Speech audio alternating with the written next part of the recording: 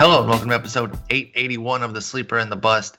It is Thursday, January 14th. I'm your host, Paul Sporer, and I'm joined by Justin Mason. Justin, good morning, sir. Good morning to you. How are you doing? I'm doing well. Hanging in there, ready to talk some baseball. We've got the final part of outfield. No, we're not covering every one of the remaining outfielders. That would take quite a while. But we've got some fun guys to talk about here at the end. That we play deep leagues, so we're always covering you deep league folks that are looking for something late. And I think we've got some interesting guys who are going to play themselves into 10 and 12 team relevance. Now, which ones? I wish I knew. If we knew that perfectly, I think we'd be sitting on some potential gold mines here. But we'll sort it out for you. And we got a transaction that could have a little bit of interest too. How you doing? I'm doing all right. Looking forward to some warmer weather. It's supposed to get up to 70 degrees here today, which is kind of crazy.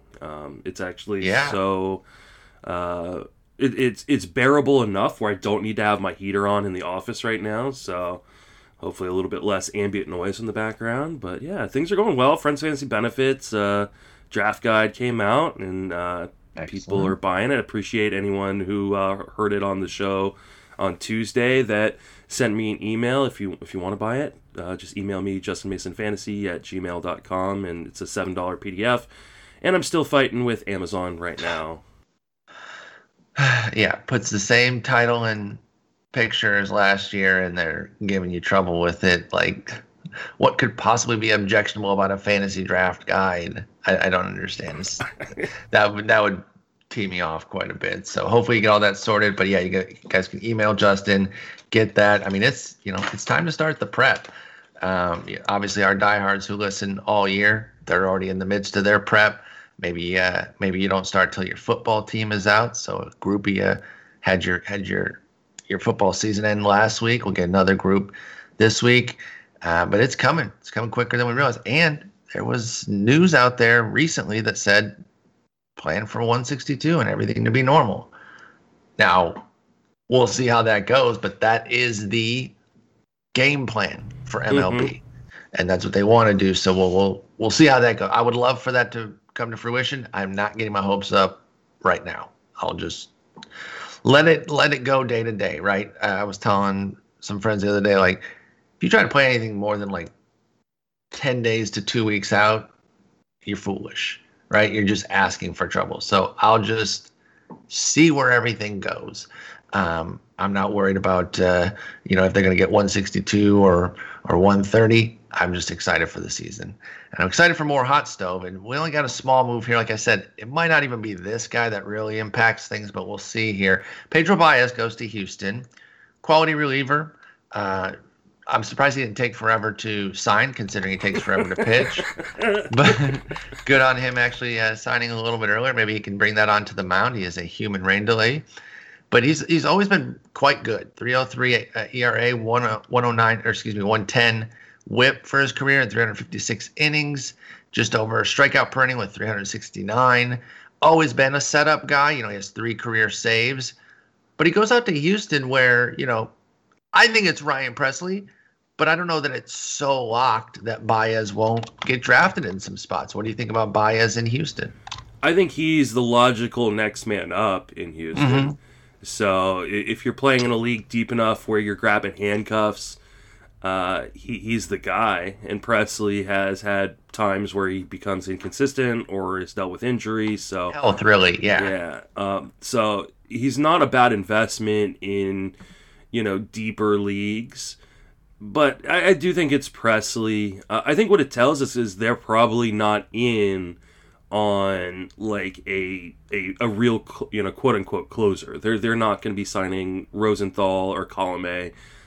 This is kind of their main big move in the bullpen, which kind of locks Presley into that closer role. And they got Ryan Stanek as well earlier in the offseason. And so they might do maybe one more in this realm, but I agree with you. They're not going to get one of the remaining top tier guys now that Hendricks is off the board, because Presley is their guy. And when healthy, he's really, really good. I think he can be a really good closer.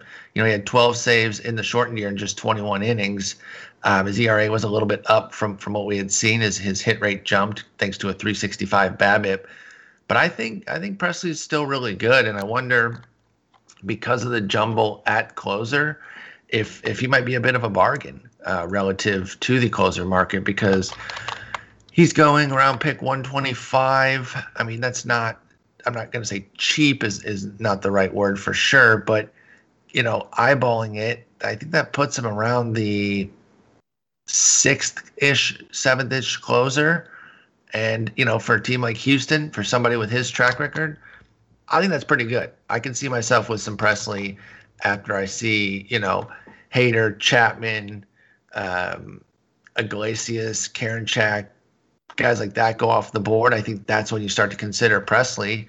And if things line up, I can see myself with Presley. So I like him as a closer. Is he somebody that you're willing to invest in the jumbled closers market right now? Yeah, because if you've done a draft already, and I think I'm on my 6th draft of the offseason. You'll be on your 7th soon. I'm finally going to get my 50 round going because I'm ready to go. Well, and my 8th, because I'm doing the Battle of the Podcasts. Oh, I saw that, dude. The intro by Michael Govier. That was so good. Yeah. So good.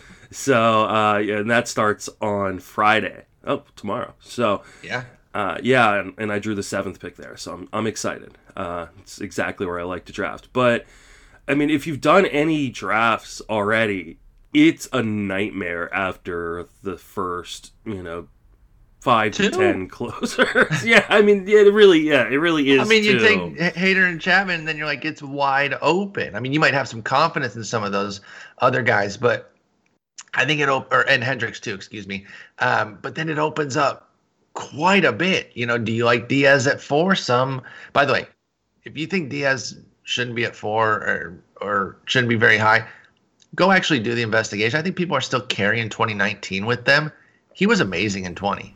He was, but he didn't get a lot of saves, and so I think that is one of the things that kind of throws people a little bit. I think so too, but the skills are there, and he is going to close there. Mm-hmm. I think it's because he also opened with a home run fueled meltdown in the first game of the year, and it was lost the job. Like they tried to put Betances in there, tried to you know.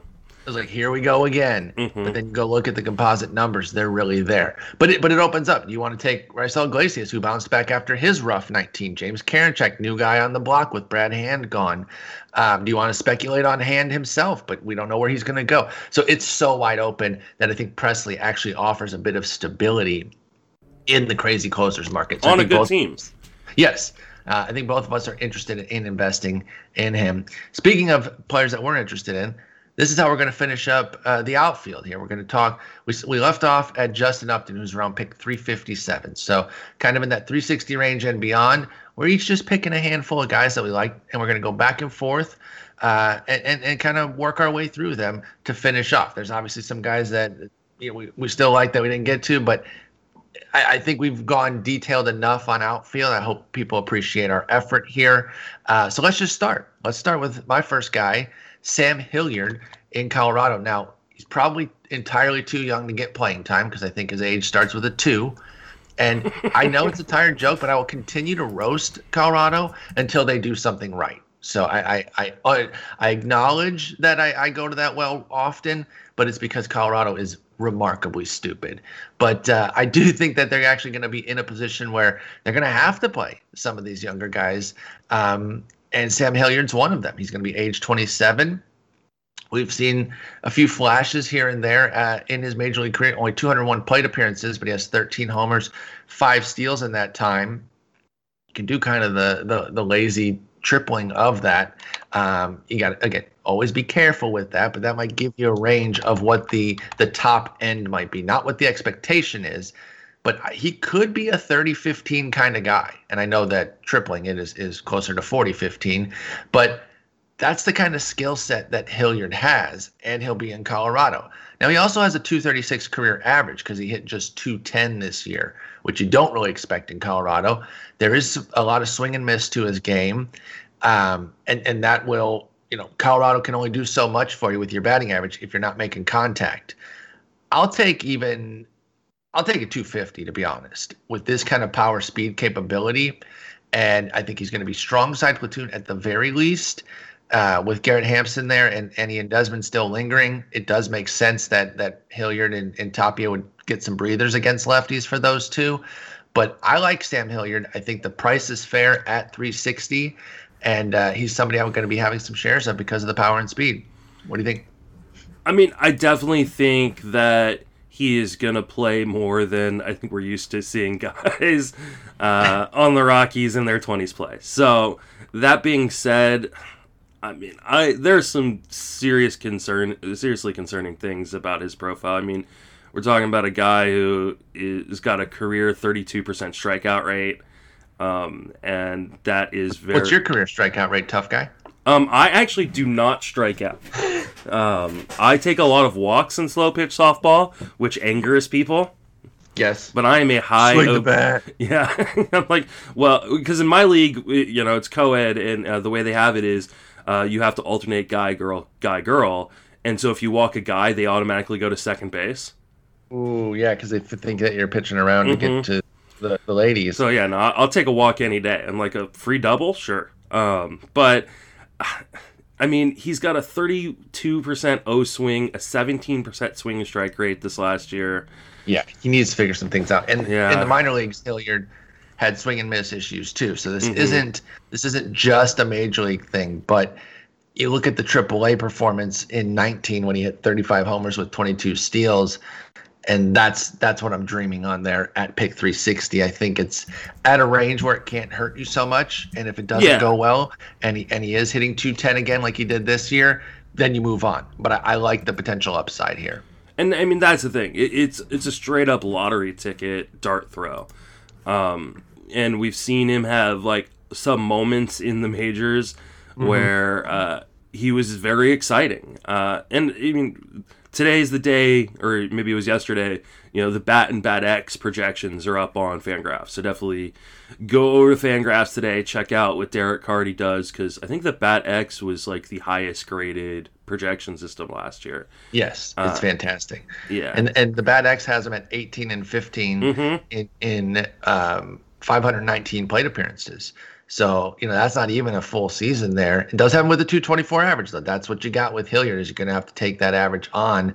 I think sometimes we think Colorado guy, automatic good batting average, doesn't work that way. And I don't think he's just going to magically fix it. That's why I think 250 is kind of an upside right now until he shows major improvements at the dish. But if you want that power speed and you can take on some batting average pain, Hilliard might be your guy. Yeah, I mean, there are guys on this list we're going to talk about today that maybe have a little bit of batting average upside. So maybe it's you're pairing it with another one of these guys to kind of offset the potentially low batting average. Exactly. Let's move out to Baltimore and sort this out, because we've hinted and discussed that you love Cedric Mullins, and I like that call. But then we talked about how Jeff Zimmerman has an article talking about how they're going to share things, and I think the surprising thing from that was that the article in question had Ryan Mountcastle in the outfield causing issues there, because we have him at first, which left spaces open for DJ Stewart, Austin Hayes, and Mullins to be out there, with Santander taking one spot and then those three fighting for the other two and bouncing around. But looks like Chris Davis is going to get another opportunity at first, pushing Mountcastle out there, leaving just one spot for Hayes, Stewart, and Mullins to fight over. But you still love Mullins, and you like DJ Stewart a bit. So give us some thoughts on those two. They do different things as well. So one for the speed, one for the power. What do you think about those Orioles outfielders? Yeah, I mean, Mullins is a guy I've talked about already quite a bit. Of my leagues that have completely drafted already, I have him on every single team. So Love it. I'm definitely... backing up what I say on the pod, because I was actually just looking at the the shares page on the statistics for NFBC, and it's like there's a few guys that are 100% owned, and Mullins is one of them. So I believe that the playing time will work itself out. Either it'll be some sort of rotation, or it will be a guy gets hurt and someone's going to kind of emerge. I do believe Mullins can be the guy. There's enough pop in that bat, I think, to not be empty. So we're talking 7, 8, 10, maybe even 12 home runs, considering it's Camden. But I think he's a guy who could steal 20 bags, and they let him lead off a lot of the season. So I'm a big Cedric Mullins fan, and if this keeps his price down, the fact that everybody's projecting him to be kind of a bench outfielder or fourth outfielder, I'm going to keep going back to the well. You just take your shot. Yeah, DJ Stewart's a really interesting guy too, and I do think he's going to get a chance to play as well. And he is just going so late. His ADP right now 521, ton of power in the bat, and not much else. He's going to strike out. So he's not going to hit for average. But right now we have him like platooning in the number 2 hole on roster resource, and even with it not being a very good lineup, he's still going to score a lot of runs, have a lot of power in his bat. So just a really interesting kind of dart throw late if you're looking for power. If you're finding your team like a little bit power light, he's a guy in one of those 50-round drafts and holds that could kind of boost up your stats for you. Yeah, I think right now with the uncertainty, you can buy on these guys, and like you said, with Mullins in particular. And the price is great, and things will kind of sort itself out. I understand why they want to, see if Chris Davis can earn some of that money. There was an article about him recently. He's like, I'm not giving up. I know that, for lack of a better phrase, he's like, I know I'm not good right now, but I'm going to keep trying to earn this money. But if he performs like he has the last couple of years, I think they have to move away from him. It's a sunk cost. You're not going to get that money back. And then you could put Mountcastle at first, and then it would open up that outfield. So I wouldn't let this early stuff. I think a lot of times we get too hung up on the playing time projections that are talked about in January, February, even March, by the way. It's a 6-month season. If you believe in somebody's talent, draft the talent. I think that's where you're at here with Mullins and Stewart, and that's why you're not afraid to draft them, even though there was, not a great article for you there when Jeff put the Mining the News together that said that these guys are going to be fighting over the playing time. So, and the price covers that too, right? That's the real thing as well, is that if these guys were expensive, that'd be another thing, but they're already cheap. So the concerns are kind of built into the price. Yeah, I mean, this goes without saying, but this whole episode is an episode of guys that you take the shot on, and if they don't work out, you're dropping them, pretty quickly for the next guy on this list or the next guy on your list. So, I mean, these aren't guys you're going to be holding on to for the entire season outside of draft and hold leagues. Yeah, exactly. All right, my next guy is Oscar Mercado. And simply put, I'm not quitting on him. Can't do it. It's brutal this year. Brutal in 20, without a doubt. 96 or 93 plate appearances of pure trash. 128, 174, 174 was a slash. And who cares about that? It's half of the season, half of the 2-month season, fewer than 100 plate appearances. It's just not going to be enough to move me off him completely. He was somebody I really liked. I totally missed. I really liked him. I thought he was a good power speed guy to go for. I had high hopes for him coming into the year, and there's no two ways around it. It was a flop. But he was 15-15 in just 115 games in his rookie year. And I think that talent is absolutely still there. He's 26. He's going to do nothing but play. Even with the rough 20, they're not moving away from him in Cleveland. They have to give him an opportunity because who else are they going to play, really? But also because he's also super talented. I know at roster resource we currently don't have him slotted in, but I don't think Daniel Johnson or Bradley Zimmer, for that matter, are slated to play over him. I don't. This is one spot where I disagree with Jason a little bit, that I don't think that Mercado is going to be on a short side platoon. Particularly Daniel Johnson. I think maybe Zimmer would start in center because his defense is strong, but I think Mercado even as the righty to Daniel Johnson's lefty, I still think Mercado gets the lion's share there and gets an opportunity to show how real his 2019 was. So I'm still bought in, and I think you like this one too. You might have picked him if I hadn't done so. Yeah, a little peek behind the curtain for the podcast is like we don't really come up with our rundown like a day in advance or more than a few minutes in advance. So you sent me a message like 10 minutes before we were going to start and said, hey, pick 6 outfielders out of this group. And I was like, okay. In my head, as I'm walking to my office to go, call you and stuff, I'm Oscar Mercado's at the top of my list. I snaked him. Yeah, he was already on the list. I was like, oh, well. And the next guy you're going to talk about was on my list as well. Speaking of the aforementioned Jeff Zimmerman's Mining the News article, he's got one from, I think, the 5th of January, said, in the Indian sections, Oscar Mercado will start in center field. Yes. Love to hear that. Yeah, I mean, I think he's going to start, and the more players that the Indians trade away gives him a chance to start moving up that lineup. And I mean, you're talking about a guy who, a year ago was a top 150 draft pick because he went 15-15 with 269 batting average in just 482 plate appearances.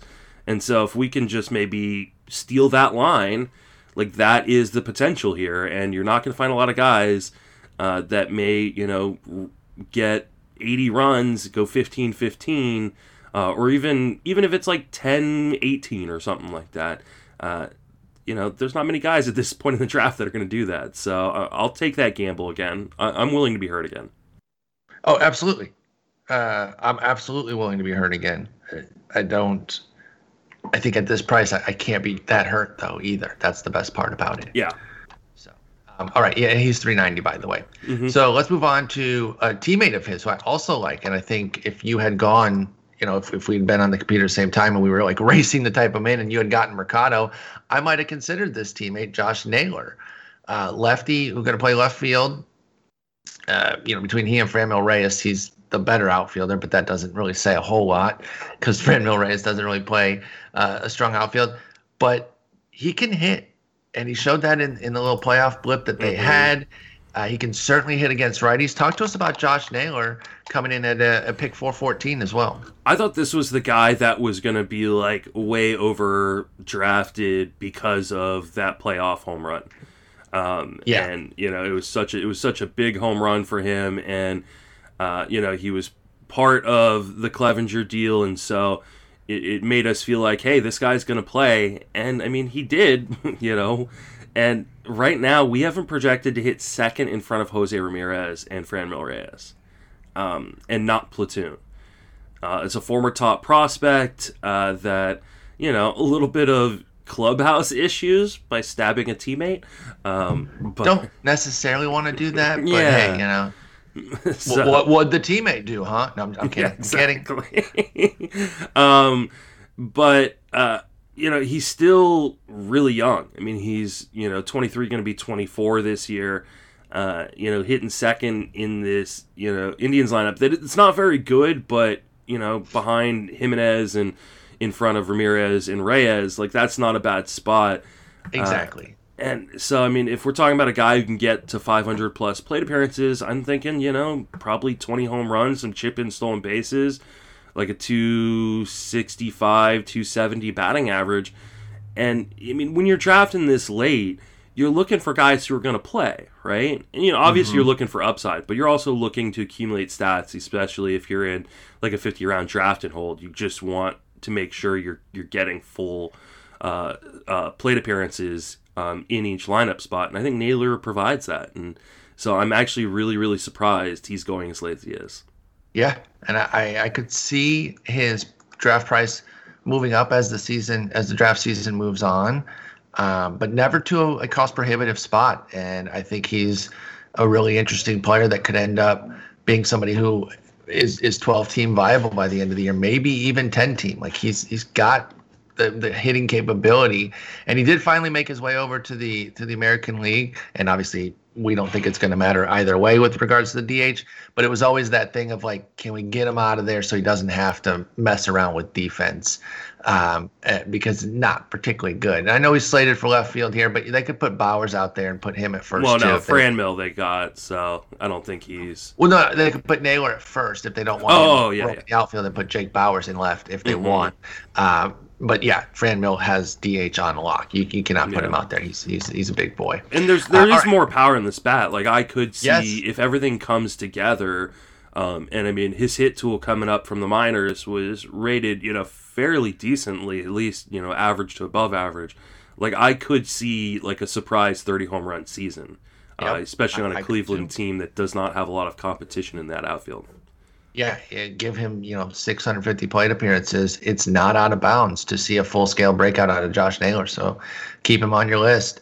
Keep this guy on your list too. This is another one where I'm not quitting despite the flop in 20, and it's Shogo Akiyama from Cincinnati. And this is the guy you said that you'd have taken had I not taken him. His entry into the majors did not go well, particularly in August. He really, really struggled. But I think lost in that because it was such a tiny sample and his first, 30-something games were so awful that maybe people didn't realize his last 22, basically September, was pretty good. 333, 474, 383. Not a lot of pop there, didn't hit a homer, but getting on base at a great clip, 5 steals in that time as well. That, paces out to 37. But that was the thing. He was supposed to be like a 25-plus steal capable guy who can get on base, too, because he can take his walks. And I think those two factors did finally show themselves in September when he'd settled down a bit. So now he has a little 2-month taste, and I think he's going to be good. Again, I was betting on him coming into 20. I think we're going to see some real performance atop that Cincinnati lineup this year. He's only really being projected for like 9-9. But a lot of that is because he's only getting 97 games from both the bat and depth charts. So I think he's going to play more than that. He's going to sit against some lefties, but not enough to only get 97 games. I think he's going to establish himself as an OBP guy atop that lineup, and Shogo Akiyama is going to play much closer to like 140-something games. And I think he's got 20-20 potential. And even if the power isn't quite there, call it closer to 15, I think the steals could counterbalance it. I think you could have 40 homers plus steals, but the divide could be 15-25 even, because this is a real guy here, and he gets on base at a fantastic clip. Yeah, and another great tidbit in the Mining the News, and that same Mining the News on January 5th, talked about how Akiyama reworked his swing mid-season because what he was doing, in August wasn't working. And that's when, he really turned it on. Hit 317, 456, 365. Obviously no power, but you get the stolen bases and batting average. And, I mean, those are the things you're looking for late, usually. Usually that's, you look at your team and you go, ooh, I really need some batting average help, or ooh, I really need some speed, unless you've loaded up on those early. And I think this is a guy that has kind of been written off by a lot of the people in the fantasy industry, but he made an actual change that had results to that change that were beneficial to his game. So I'm totally here for Shogo Akiyama on as many teams as I can get. Absolutely. All right, who's your next guy? My next guy's Adam Frazier, and this is like one of those guys that really speaks to what I was just talking about in like draft and holds, where you want guys who are going to play, and play, close to full time. And I mean, I don't love Frazier. I don't think he's got the upside of maybe, some of these other guys of like the Sam Hilliards or the Cedric Mullins or even the Akiyamas. But with what Pittsburgh is doing right now with their team in selling pieces and not adding anything, he is scheduled to lead off at least again in a strong side platoon. And that means he's going to rack up some stats and play close to every day. And I believe he still second and I would think so. Let me take a peek. Frazier. He is. He's still second okay. and outfield eligible. which is always nice, especially on your reserve list or bench, to have that flexibility to cover the infield and outfield. You know, That's the best part when you can cover infield, outfield, though, too. Yeah, exactly. You know, we're talking about, 10 home runs and 5 to 10 stolen bases with like a 260, 270 batting average. It's nothing special, but it's one of those guys in draft and holds when you get a rash of injuries that you can just kind of plug in. Exactly, and he plays Yeah. all the time. He's slated to lead off. Yeah, exactly. So So I mean, I don't love him. He's not a guy like I've got circled on my list or anything, but when you start getting into these spots around pick 500 and he's going 481 right now, he's a guy that, is he going to play more than... well, I mean, actually, there's a number of guys in this area that kind of meet the, Kevin Kiermaier's in this area.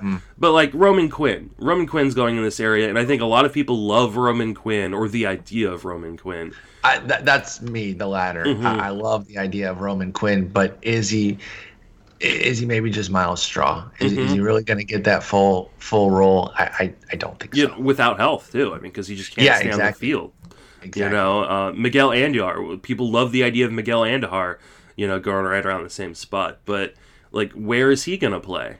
I don't know. So, again, it's a very unsexy pick, and nobody's going to be like, oh, damn, you sniped me there. Like, exactly. If you draft for compliments, you're never going to get that with Adam Frazier. But and you're probably never going to do all that well if you just draft for compliments, because you're going to be taking way too many sleepers, way too many prospects, and you're just not going to have that great of a team push come to shove. So yeah, I agree with you on that one. Don't do that.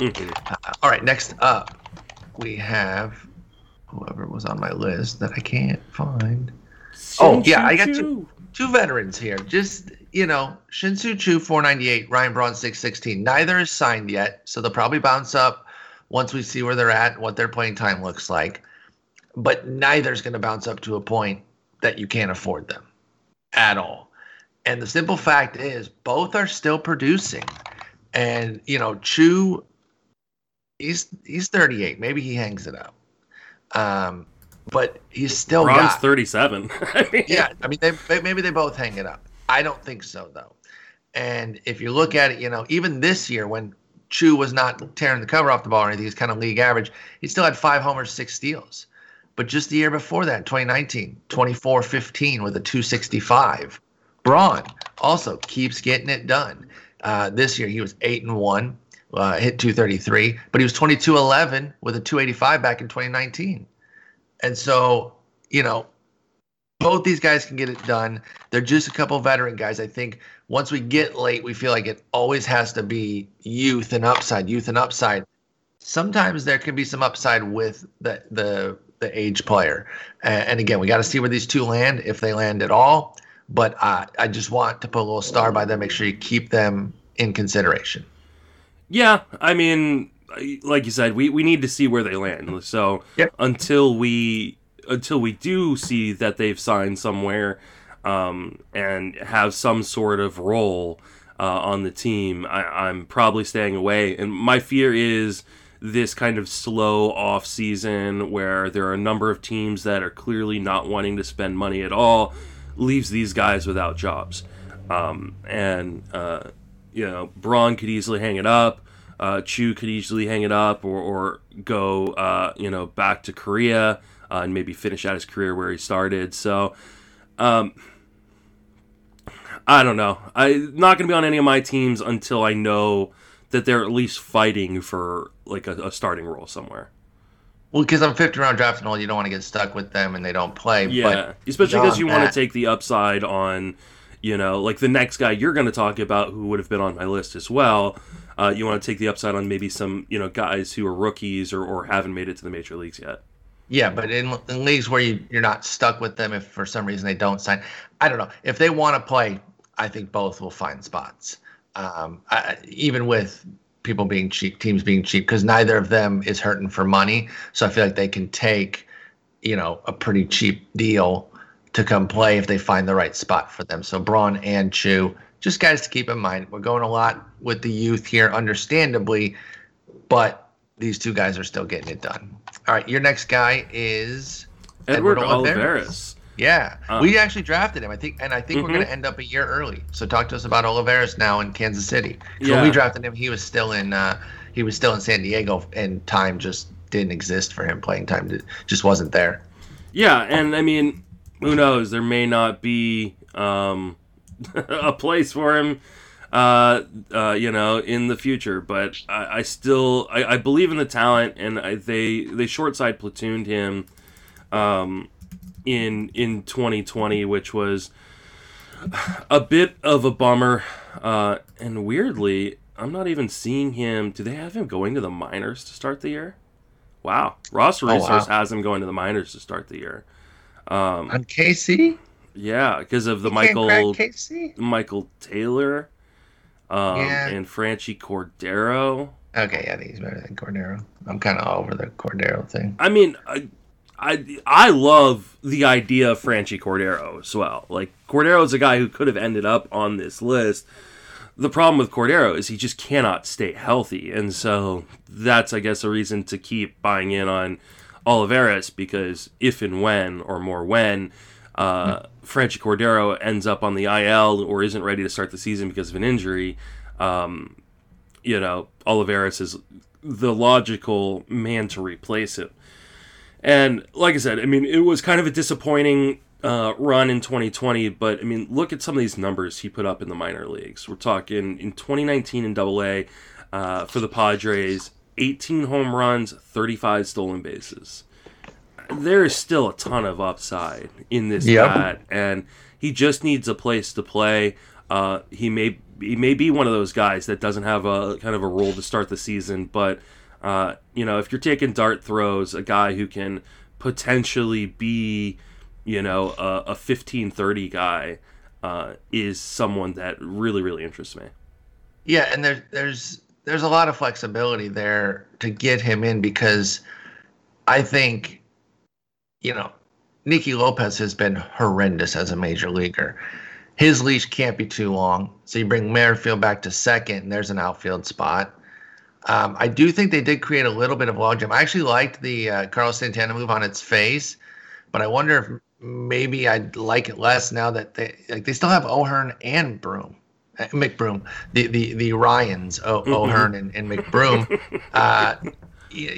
Putting both on the bench is they are righty lefty, but it's kind of overkill.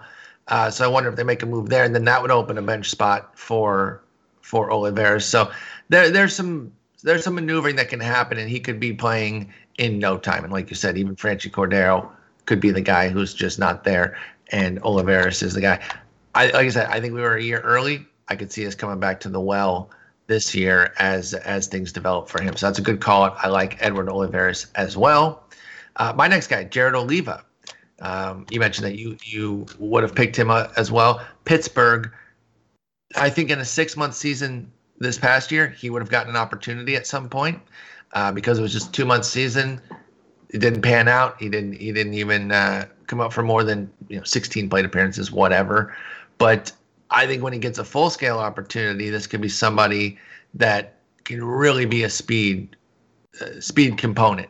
He has 36 and 33 steals in the minors the last 2 years, 19 and 18 respectively, and a little punch to go with it. Nothing crazy, nothing that's going to, blow you away with 6 and 9 homers respectively in those 2 years. But that was also in 507, 454 plate appearances respectively. If they push him more into the full-time role at some point, I think he's a double-digit home run guy with big-time speed, capable bat to keep the batting average strong as well.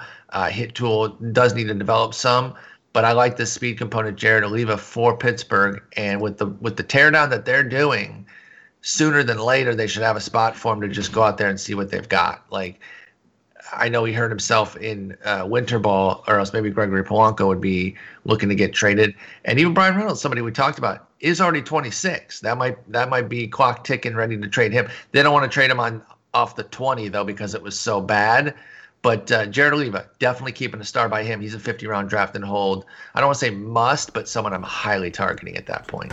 Yeah, I mean he's an older prospect too, so and he's already 25. They need to kind of see what they got in him. I think even in a short side platoon kind of situation, he could be like 3 or 4 homer guy with 20 plus steals. That'd be great. And at this point in the draft, I mean, that's kind of what you're looking for if you're kind of down on speed. And the beauty of this Pittsburgh lineup is it sucks. Interesting phrase there to say that's the beauty of it, but yeah. I get exactly what you're saying because it there's creates lots of paths to playing time for him. Bingo. I mean, right now, just as Roster Resource has it, they've got Adam Frazier and Gregory Polanco as, the strong side platoon. So, I mean, Oliva could easily short side with one of those guys. You've got Polanco, who has got a ton of injury issues in the past. Anthony Alford, is he a guy they really are tied to after getting him off of waivers in the summer from Toronto? There's just so many paths to playing time. And then the DH, obviously, coming to the National League would add another, full-time spot. So I think there is a ton of upside. He was a guy I was actually drafting last year that, didn't pay off, but I'm willing to go back to the well on it. Yep, definitely down. Take a shot on Jared Oliva and see if that playing time develops for him. Your next guy is another speedster, the ultimate speedster, Tim LaCastro. His favorite thing to do, get hit by a pitch and then go steal second and third. Talk to us about Tim LaCastro out in Arizona. Is there playing time for him? I mean, not at the moment, but he's an infield outfield guy too, so he could take virtually any spot, right? If something opens up, he could be the fill-in. I don't know if he'll play very much infield. I think he's probably going to play mostly outfield. But right now, Roster Resource has him platooning with either Varsho or David Peralta. And it's just, there's a ton of speed in this profile. And if he was to get, right now, like the bat has him at 383 plate appearances. 7 home runs, 16 stolen bases, 256. I'll take that.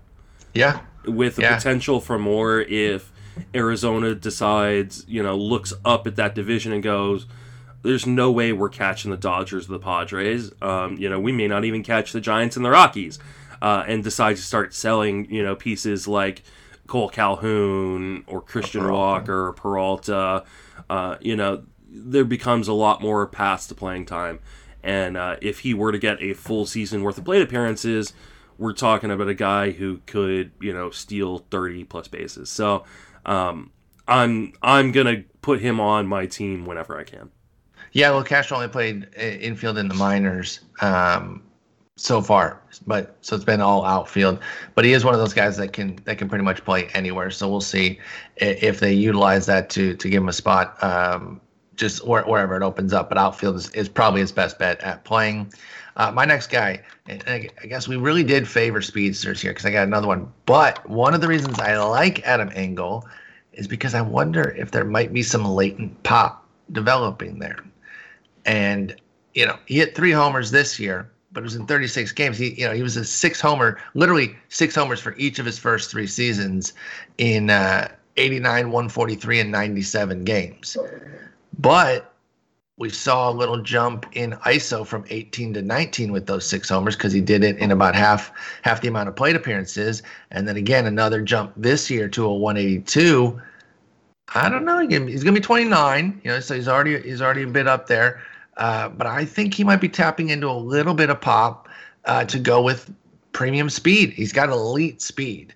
And we haven't seen it full scale. Like, he does have 28 career stolen bases in 1,140 plate appearances, but he has been caught 12 times too. So he's 28 for 40. That's a 70% rate. That's like right there, though. You can certainly run at that rate, and the team's not gonna lose their minds there. I think a 3 for 6 in 2019 really hurt him, but I think there could be something here with Adam Engel. My only concern would be kind of the opposite of some of our concerns with these other guys, is that he's on a great team. So maybe they look to put a more established piece in the outfield there if they sign another guy in like the Adam Eaton realm to take Engel's spot. But as it stands right now, there's a spot for him in left with Eloy Jimenez DHing and then Robert and Eaton in center and right respectively. So I like Adam Engel, and I'm definitely taking him right now in some leagues. I think he's completely off the radar at pick 700. Yeah, I mean, pick 700, you're just hoping for a lottery ticket at that point. And I mean, you're right. He's one of the fastest guys in Major League Baseball. So I mean, I don't know if 80 grade speed even quantifies just how fast Adam Engel is. And defensively, he's good out there. So they may say, hey, the rest of this lineup is really, really good. We can afford to take kind of a guy who may not provide much at who's the bottom defense end. first. Yeah, who's defense first. So, I don't think the average. I mean, obviously, I don't think the average is going to sustain to what it did last year. But like, if he's hitting 240 and stealing a bunch of bags at the bottom of that lineup, I'm totally fine with that. And again, it's a complete lottery ticket. I mean, the question becomes, the White Sox are clearly a team that are spenders. They're looking at the rest of the division and going, this is very, very winnable for us, and we've got a really nice young core. Do they go out and get someone to play left field? Maybe like a Michael Brantley. Yeah, and that would change things or a completely. Jurickson Profar or something like that. But then even if they did that, Eaton's health has been questionable. Yep. Mm-hmm. And again, we're talking pick 700. This is 50-round draft and hold material. But it's the kind of material that I really like because it could turn into something big. And so, I'm not taking him in 12s right now, obviously. Not even considering Adam Engel in 12s. But let's say I do a 12-team draft on a site. And ESPN or Yahoo has like that watch list feature. He's the kind of guy I put on my watch list. And I start to see how do things progress because he could play himself into that kind of role, particularly if there is a little something to this pop that we've seen with Engel. And then he pairs it with his speed that he's got. So, yeah, very, very deep league, but we got you covered here. And your last guy is somebody we've talked about before being a fan of. He's on a new team now. We used to love him in Oakland. It's not Franklin Barreto. It's actually Jorge Mateo out in San Diego. He was an infielder at one point, but now it's looking like outfield is where he's going to be. You mentioned somebody, Jurickson Profar. Now, Mateo's not a switch hitter like Profar, but could he take the Profar spot and be somebody who finds playing time just wherever he can fit in? I don't know. I mean, this one definitely feels like, and this is the second time I've made this reference today, but like I'm Charlie Brown trying to kick the football. I made it in reference to Joe Musgrove earlier today.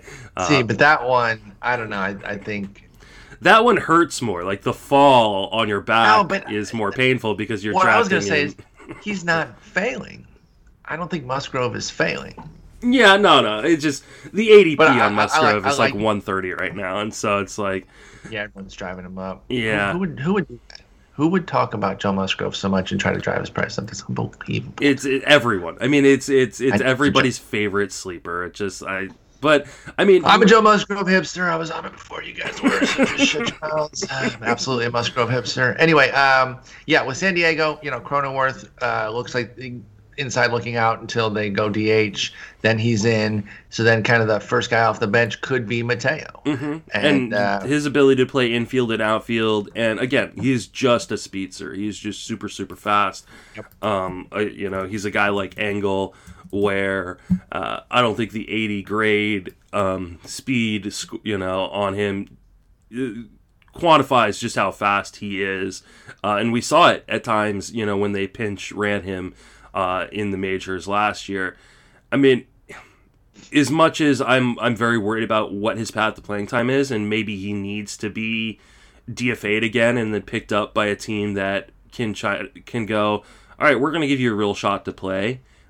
He is only 25 years old, going to be 26 in June. So, I mean, still very, very young. The Padres played him in 22 games.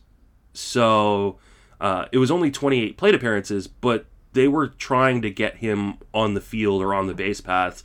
And I think that is a very good sign. And, I mean, all it is an injury away, and there's not much, on this bench right now as it currently stands. So, keeping in mind, we both think that Cronenworth will be in the lineup either at DH or somewhere on the field every day. So, because after that, like, we're talking about Jorge Ona, who I actually like as a bat, but like he has some defensive issues. Victor Carantini is going to be catching. I don't even know who Brian O'Grady is. I vaguely know the name. Isn't he from like Miami or something? He was Tampa Bay. Florida, same thing, dude. Yeah, I got that. We count that for me. Yeah, because so he didn't even know who he was. Exactly. So, so I think that Mateo, he could either find it on another team or find it here because injury pops up or something like that. But this is a guy that just could steal a ton of bases, and going to pick 741 is, about as free as you get. Yeah, no, absolutely agree with that. With regards to Jorge Mateo, he's somebody I've liked as well. And we'll see what happens. But again, we are in the very, very deep realm. And then the last guy, we're deep in the cave of players that you can get very late. So why not take a Jake Cave? He got a pretty decent opportunity this year, and it could have been something to really show out and say, hey, you guys don't need to fill in the Nelson Cruz spot. I can do that. And he missed the opportunity. He'd actually been doing a few things in 18 and 19. He was above average guy. He got 42 games this year, 123 plate appearances, put up a 674, so it kind of fell on his face a little bit of a bummer. But, could see him in a platoon role where he's the strong side. He does his best work against righties for sure as a left-handed bat. In his career, 803 OPS against them with 18 homers and 504 plate appearances. I mean, he can get 504 plate appearances this year. It's not out of the realm, so he could smack you 18 to 20 homers. I think they'll probably address that situation and get somebody out there in left field that they trust a little bit more, and then let Kirilloff and Cave kind of work the DH angle and see which one of them can go for it. But I do like Jake Cave as somebody who has shown that he can hit at the major league level. Over the course of his career, even if you take in 20, he's still an above average guy at a 107 WRC plus. So I like Jake Cave a little bit. And, again, just to reiterate for the 90 millionth time, these guys are so cheap. It's unbelievable. He's like 717 ADP. You cannot be hurt at that price. Yeah. And right now I know a lot of people think that Kirilloff could be up day one, but unless Kirilloff is signing some sort of long-term deal to kind of, bring down the long-term investment, for the Twins, I don't think Kirilloff's up day one. So, I think that Cave, at least to start the season, is a close to full-time player, if not a full-time player. He's penciled in the left field right now. Oh, wow. Okay. With DH for Kirilloff. So, that. But right now they've got him platooning. Platooning, I think he's going to get a full-time role, at least for the first month of the season. I think so, too. And, we'll see if they sign somebody. But then again, then the DH would be open if they sign somebody who they liked a little bit better in the outfield. So either way, I think Cave's going to be playing a decent bit, barring a real move. Like if they got Brantley or something, okay, then I would come back a little bit on the DH thing. Because if they start Jeffers behind the dish, then Garver could be the DH. But until we see something like that, Cave's going to get some opportunities. 28, he is what he is, but so far that's been an above average bat. So, that's why I don't mind him. But, that's going to be it for outfield. We went super deep for y'all. Hopefully everything, gave you some ideas about how to attack the position. It always feels deeper than it is because I think we always forget, everyone needs 5, and they're going to be taking them for other positions. They're going to be taking them for util. The guys that have dual eligibility, they'll put them in the infield. So it's never as deep as you think it is when you start thinking about all the star players. You're like, okay, well, they're going to be gone before you can breathe. And so you have to find some of these mid-tier and low-tier guys to make sure your outfield isn't struggling, unless you're Justin in the 12-teamer that you did, and Clint Frazier's your 5th outfielder because you went. Margot's my 6th outfielder. Yeah, I mean that's just filthy. And I almost even for a 12. I almost just Willie Calhoun as my 7th, but I ended up going a different direction here. How did you resist the temptation? I need another catcher, and I wanted another second baseman, so I took Jeffers, the aforementioned Ryan Jeffers, as my second catcher, and then I just took Cesar Hernandez to kind of back up Nick Solak. Okay. I can get behind that for sure. All right, well, that's going to do it for outfield. What's our next position? Is it starting pitcher? I think we're going back to starting pitching. Is it time to call Nick Pollock? I think it is. Nick Pollock on the bat phone. I think we got to get him in. Mm-hmm.